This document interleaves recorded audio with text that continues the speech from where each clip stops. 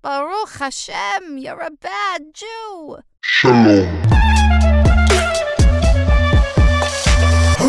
You've tuned in to another episode of Bad Jew, and for choosing this show out of the millions of shows that currently exist right now, I want to thank you and just appreciate you and take the time to recognize that there are millions of shows out there. You chose ours, and I have an amazing announcement to make, and that is that we just got a report from one of the softwares that we use in the back end called Chartable that Bad Jew has just made it to the top 10% in the genre of Judaica.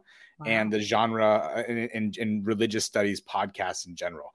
So really excited about that. And I got to thank you guys, the listeners, for taking the time to not only consume the content, comment, leave reactions, DM me. It always means the world.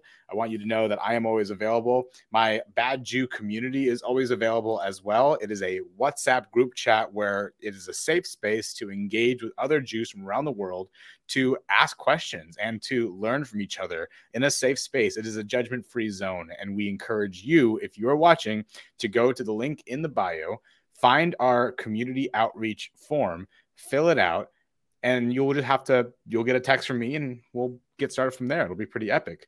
With us today, though, is none other than Claire Perelman. Claire, welcome to the podcast. How are you doing today?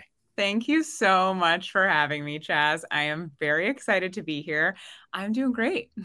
Amazing. I love it. The way that I met you, we met at this wonderful Moishe House event called Camp 9 and I. In fact, if you go onto my TikTok, you can see day one of Camp 9 and I, A Day in the Life of a Bad Jew, part 4, I believe, on top of my head. Mm-hmm. And I just did a vlog about getting there. And it was just so exciting and so much fun. And Claire was there. She taught this amazing class called Kink in Torah. And I had never heard of such a thing. And I was like, well, we got to go explore this. Claire is a sex therapist. She's going to tell her life story right now in 4 minutes on the Bad Jew Challenge. Are you ready to get started? I am ready. Are you going to give me like 2-minute countdowns or just going to do it? Oh, you're about to find out. Okay. Echad, shalosh, yalla. Okay. Grew up in Los Angeles and Santa Monica to 2 Jewish parents, and I have 1 younger sister. Judaism was not a huge part of my life, but it did feel important. It really became a centerpiece of my life when I went to college at UC San Diego, and I became involved with Hillel. I was a Hillel intern and loved it so much that I then did my first full-time job as the Hillel engagement person at San Diego State with Jackie Tolley. Shout out to Jackie Tolley.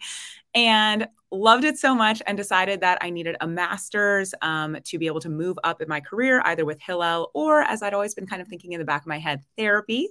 And so then I got a master's in social work from San Diego State. And that was kind of fun because I went from being the Hillel person to a student at Hillel at the same place that I worked. And after that, I was ready to leave San Diego, and I wanted to find a place with a larger Jewish community and a faster pace of life. So I took myself on a little around America trip and checked out a bunch of different cities that I knew had larger young Jewish communities. And I landed in San Francisco and experienced the young adult community of Congregation Emmanuel, where we do late Shabbat once a month. It's the best thing ever, second Friday of every month. And it is the largest gathering of young adult West Coast Jews. And it is so, so special and incredible. And when I went there, I knew that I had found my place. And so, of course, then I wanted to be on the board. And I am now the chair, the head of the Young Adult Leadership Committee through Congregation Emmanuel. And as I did all of that, I was working professionally as a therapist and I was working in schools. And then last year I got my certification. Well, I started working on my certification to become a sex therapist. I was already a licensed clinical social worker, and I am almost finished with my sex therapy certification. And I opened up my private practice last August 2022 and launched Sex Clarified, which you can find on Instagram and TikTok, and my website. And it's just been an amazing journey since then. I've been working full-time as a sex therapist. I also love to continue to teach about Judaism and sex, and to integrate all of those passions in my life. Should I add more? I still have a minute and a half. It's a minute and a half. It's your minute and a half. Okay. So Chaz and I met at Camp 999, which is really special and dear to my heart because it combines camp, it combines young adult Judaism, it combines me being able to teach, and all of those things just really light up my soul. I also used to be a summer camp kid. I went to Jameson Ranch Camp, which was not a Jewish camp, but it was full of Jews because Jews love camp. And one of my main things in life is to be able to make sex accessible to people, to be able to make Judaism accessible to people. And both of those topics can be really hard and really vulnerable and sometimes come with a lot of shame. So that to me is so important to be able to bring that to all of the communities that I go to. And in the future, I hope to be able to bring comprehensive sex education to public schools and to be able to continue to give back to my Jewish community in whatever way, shape, and form. And you can follow me on TikTok and Instagram at Sex Clarified. Beautiful. Well said. And I'm putting all that in the banner below. Thank you so much. You knocked that out of the park. You were natural. You've done this before, haven't you? I just can talk really fast. Okay. Well, now we know the kind of Jewish mom that you are. So that's great. Mm-hmm. Perfect. So, Claire, reason why people clicked on this podcast, just to prove that this is not clickbait, right, is they want to learn about how to have sex Jewishly. You might be someone on the more religious side of the spectrum. You might be Orthodox, and you're wondering what part does that play in the Torah, and what do I not know yet, right? Mm-hmm. You might be on the other side of that spectrum where you are secular, and maybe you've gone ahead and lived life however you've wanted, but now that Judaism is becoming more apparent to your identity, you're wondering how your sexuality plays a part in that as well. So how do you have sex Jewishly? Well, the Torah and the Talmud have a lot to say about sex, how to have it, what's the best way to have it. And I've been thinking about this question, and there's no short answer. I feel like we can, as a true Jew, answer a question with another question and ask, how do you not have sex Jewishly? Like, sex is just inherently Jewish to me. Yeah, can you explain that? What does that mean? Yeah. Because sex is we are one of the few religions that teach real sex positivity. Now, I will say that everything that the Torah and Talmud has to say about sex is extremely heteronormative. It's all about being married to be able to have sex, although there is a lot of prostitution in there. So, if you're a dude and you have a prostitute, apparently it's fine. And I think that having sex and pleasuring each other is such a Jewish value. And I can cite a lot of sources, which we'll talk about, how that is talked about in the Torah and Talmud. And so to me, sex is just an inherently Jewish act. And I would agree with that. I did some light research before we jumped on, and I found this graphic here, which, exactly what you had described is that, again, heteronormative between husband and wife. So it is, I think you kind of hit the nail on the head about that. But the Torah does describe a concept called Yod Dalet Ayin, which means to know. And that is basically when it is right between your heart and your mind to have sex, as it describes. Another part further down, I thought this was really fascinating as well, is that if either prospective spouse finds the other physically repulsive, the marriage is forbidden. So it's acknowledging that you actually have to be attracted to the other person, which I kind of find funny. If you had to tell a matchmaker, like the matchmaker we had from Netflix's Jewish matchmaking, Eliza Ben Shalom, if you told her, oh, she's physically repulsive, or he's physically repulsive, or anyone in the match is physically repulsive, it's no longer allowed. But what I love, and like you said, it is very sex positive. Sex should only be experienced in a time of joy. Sex for selfish personal satisfaction without regard for the partner's pleasure is wrong and evil. A man may never force his wife to have sex. A couple may not have sex relations while drunk or quarreling. Sex may never be used as a weapon against a spouse, either by depriving the spouse of sex or by compelling it. It is a serious offense to use sex to punish or manipulate a spouse. So I don't think I've ever seen that ever really confronted or talked about in any other religion, personally. In fact, it's very taboo in other religions. Yeah, it's not. And so when I like to talk about sex in Judaism, especially as a queer Jew, I think it's important that when we discuss what's written in the Torah and Talmud, it's easy to talk about, the man, the woman, the wife, husband, whatever. But what I like to say is I want everyone to take that and apply it to their own life, like with their partner, with whoever they're seeing, whatever their life looks like. Maybe they have multiple partners. If we're referencing the actual text, then to me, then it makes sense to say what it actually says. But what I want everyone to extrapolate from it is that like this can be applicable to anywhere. Like you don't have to be husband and wife and be married to be able to have sex. So that is how I like to interpret Torah. So I just wanted to like put that out there. But I definitely think almost, if not all other religions, are not talking about this kind of thing. I love that you brought that up because that is part of, the pieces of text that I like to teach.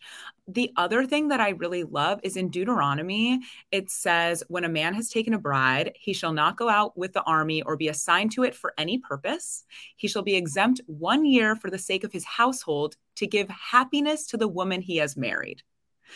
So just like let that sink in. He's literally not allowed to go to the army because he needs to stay home to give happiness, which was for sex, not for purpose of procreation, but rather for pleasure. And because to give happiness is not necessarily to give a child or to like create life. We can talk all about not spilling seed, etc. But it's literally to pleasure your wife. That to me is so huge because the Torah is literally telling us to pleasure our wives. Imagine your commanding officer, the general of the army, saying, take 1 year leave, go get laid. Like that's what they're saying. And I think that's really intriguing. So, okay, so you take 1 year off, you pleasure your wife. It's not even for procreation. It's just for pleasuring your wife. To give happiness. Right, to give happiness, right? And then what happens? And then you get to go on with your life. However, my other favorite thing about like that's written in the Torah and Talmud is that it literally writes out how often you are supposed to be having sex with your wife, depending on what your job is. And that to me is one of the best things that is in the Torah. Okay, so is there a breakdown of the jobs? Like what jobs were relevant to the Torah for the Torah to even comment on? That's whoa. There were some pretty great jobs. So traveling more than half the month for work, which a lot of people do, you are required, and this is at the minimum amount, okay? You have to at least offer your wife or your partner sex is once a month if you travel more than half the month for work. If you have a day job, you have to offer at least twice a week.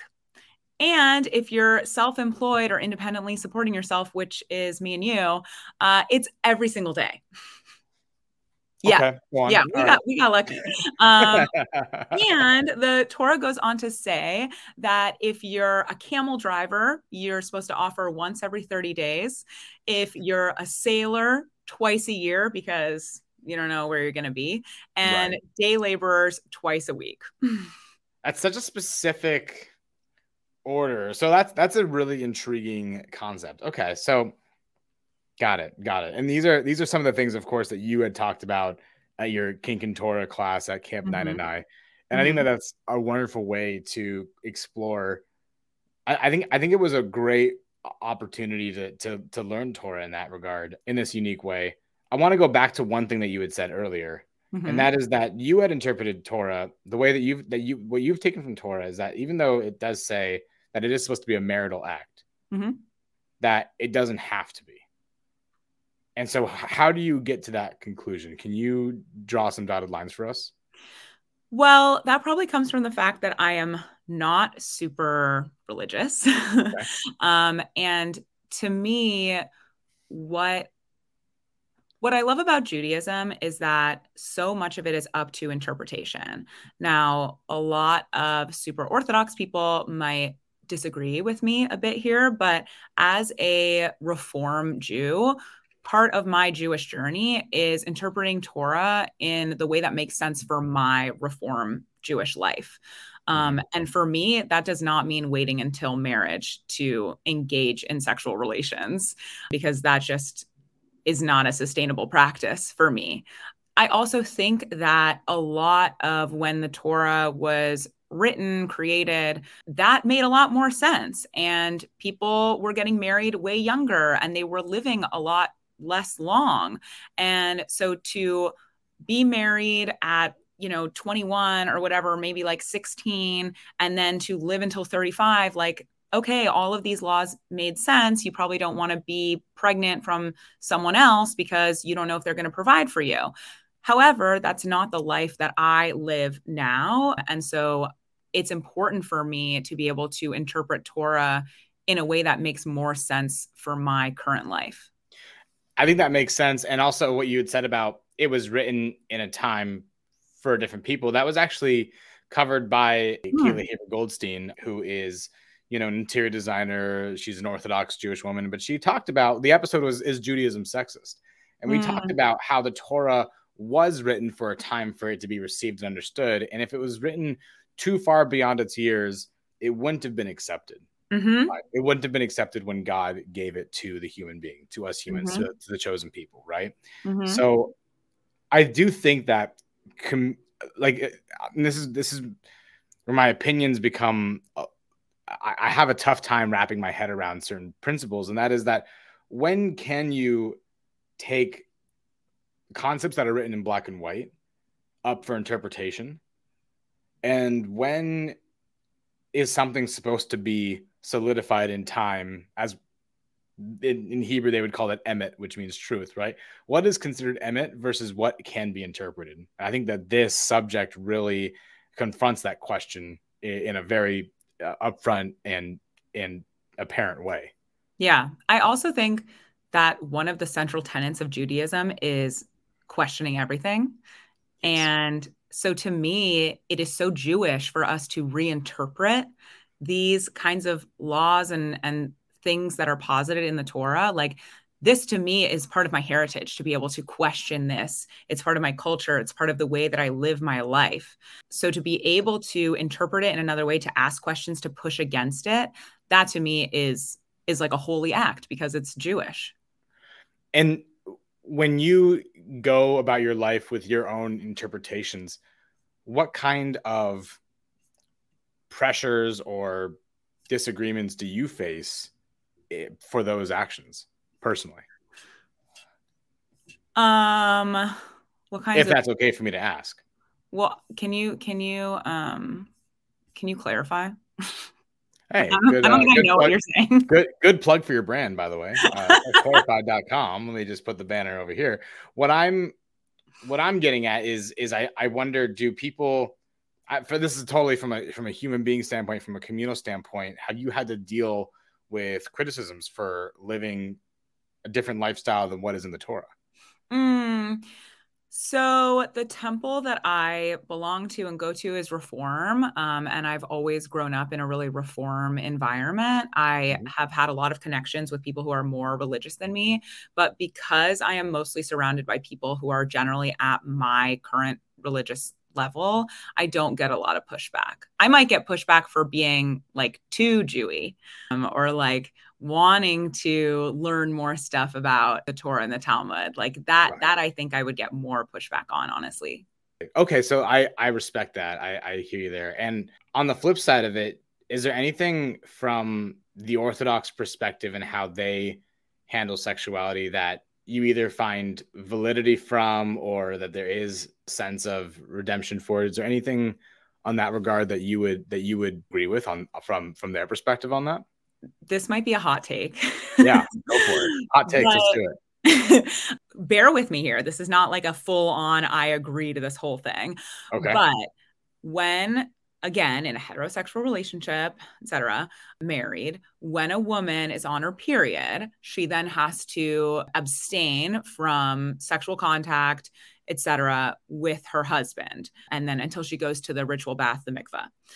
Now, I'm not saying I agree with that, especially because the idea is that she's dirty, etc.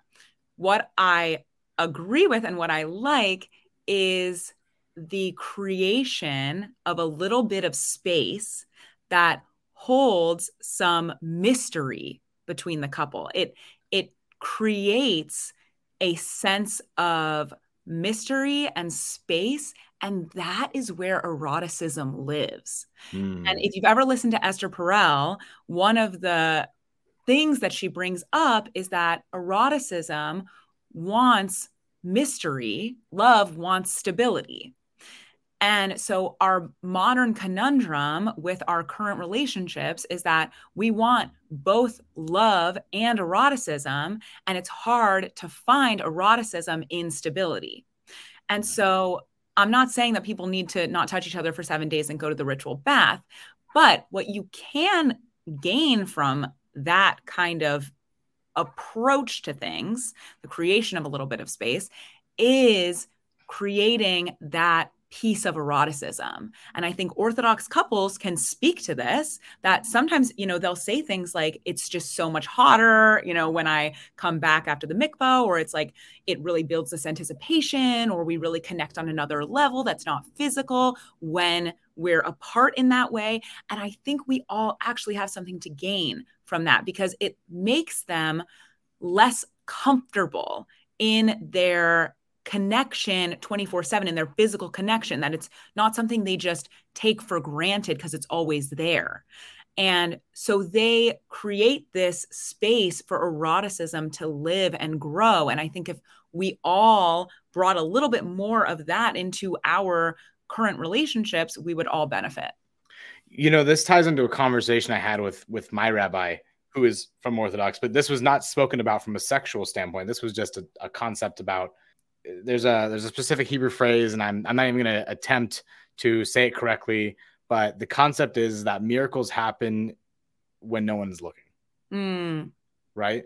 So I think that was a really fascinating concept, because when our eyes and our senses are not aware of the thing that you most desire, good things come your way. That's the principle of life, right? Maybe you're at work and then one day you get an email saying that from the dream prospect of your life, and that person wants to close a deal with you, right? Let's take that out of perspective. Let me take a real life example.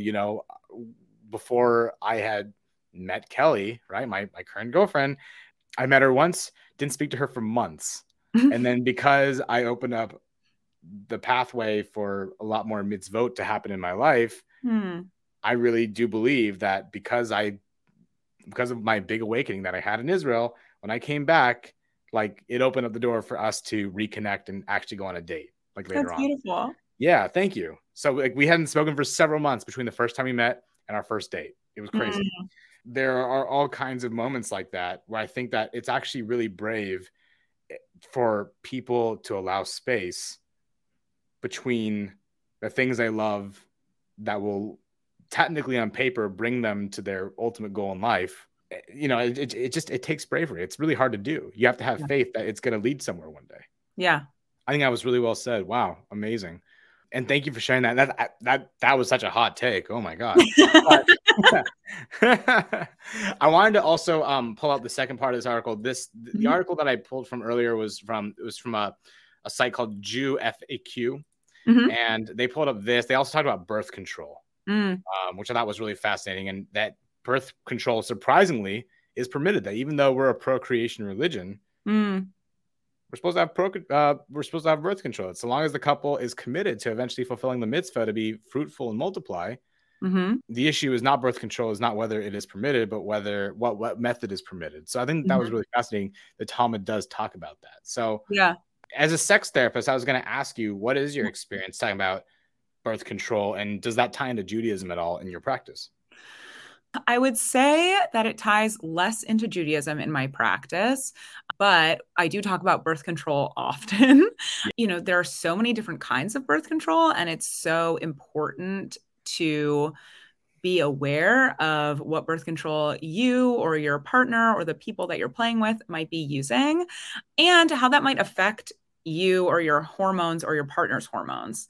A lot of couples struggle with infertility. They struggle with, all the kinds of different hormonal changes that going on and off birth control might bring you. So I do think and talk about birth control a lot, but I would not say that it's like a very Jewish thing that I talk about. Fascinating. What is something out there that most Jewish couples miss when it comes to their intimate time in the bedroom? I would say that this is generalizable across all couples, is that sex does not begin in the bedroom and it doesn't end in the bedroom. Sex is created by all of the nuances that happen across all of the days. Once again, with Esther Perel, my favorite, she likes to say that sex begins at the end of the last orgasm. Sex begins at the end of the last orgasm. Why would it, quote unquote, begin? I don't understand. Well, sex is not, I think sex gets a bad rap that it just happens in that maybe 10 minutes leading up to whatever sexual play you have. But really, sex is in putting the dishes away for your partner. Sex is in telling your partner that they looked really good this morning. Sex is in texting them that you're so excited to see them later. Sex is in bringing them a coffee to work because they rushed out the door. Sex is in all of the little moments. That is what brings people excitement to having sex with their partner, especially when you're in a long-term relationship and that honeymoon period has worn off. You can't just rely on random motivation by just looking at your partner. If you've been looking at the same person for 8 years, that's not going to do it for you. Right. What's going to do it for you is the environmental factors that get put in, the intentionality around building up that anticipation for sex. And to me, sex is so much more than just physicality. It's eroticism. It's all of this energy that you're bringing to each other. It's making sure that you kiss your partner on the lips before you leave. It's making sure that you have that final hug. All of that to me is sex. And I think what people would really gain from life is approaching sex that way. I think I see what you're saying. You're talking about incorporating that kind of emotional purpose that you would get from sex into the love languages outside of the bedroom as well. All these different concepts you're talking about, gift giving, one of the love languages, right? Acts of service, another language, love language that you just described. There's words of affirmation that you were describing, as well as quality time. Those are all kinds of aspects that are part of your most intimate parts of your life that could, it sounds like really bring about a certain kind of affection or really reignite certain passions in someone's relationship. That's really wonderful. I've never thought of it that way. Yeah, it's about acknowledging that people want to have sex with you more if you're putting intention and effort into the other parts of the relationship. And that sometimes people will come up, a lot of my couples will come to me and say, we're not having sex anymore. This is what's happening. And I'll say, well, how are you connecting otherwise? And life is busy. It can be hard, especially when you're in a long-term relationship or you have kids, all of that. And if you're not connecting, even in the small moments, right? Like I just talked about a kiss as you leave. But at a certain point, 20 years in a marriage, sometimes you're like, okay, bye, no kiss on the lips. But honestly, that kiss can be the thing that changes things. Cuddling naked at night as opposed to not cuddling or cuddling in your clothes. It's having those small moments. That's what creates people wanting to have sex with other people. Wow. Well said. And I think it's really a privilege to have you here on the podcast. I think that there are definitely more concepts to explore that we should definitely bring you on in a future episode for. I think this was just really fun to dissect with you. And you're also just a fun person in general. And I'm really glad that we did get to meet in that way. Thanks, so Jazz. Yeah, no, Claire, thank you again so much for being on Bad Jew. What is the best way for people to reach out should they want to acquire your services or simply just follow and support your content? Yeah, you can find me at Sex Clarified on all platforms. And if you want to work with me as your therapist, you can go to my website, sexclarified.com, fill out an intake questionnaire, and then we'll go from there. Wonderful. Claire, it's really been a pleasure to have you here on the Bad Jew podcast. And for the listeners out there, please do remember to leave a 5-star review on Apple Podcasts or on any platform that you're listening to.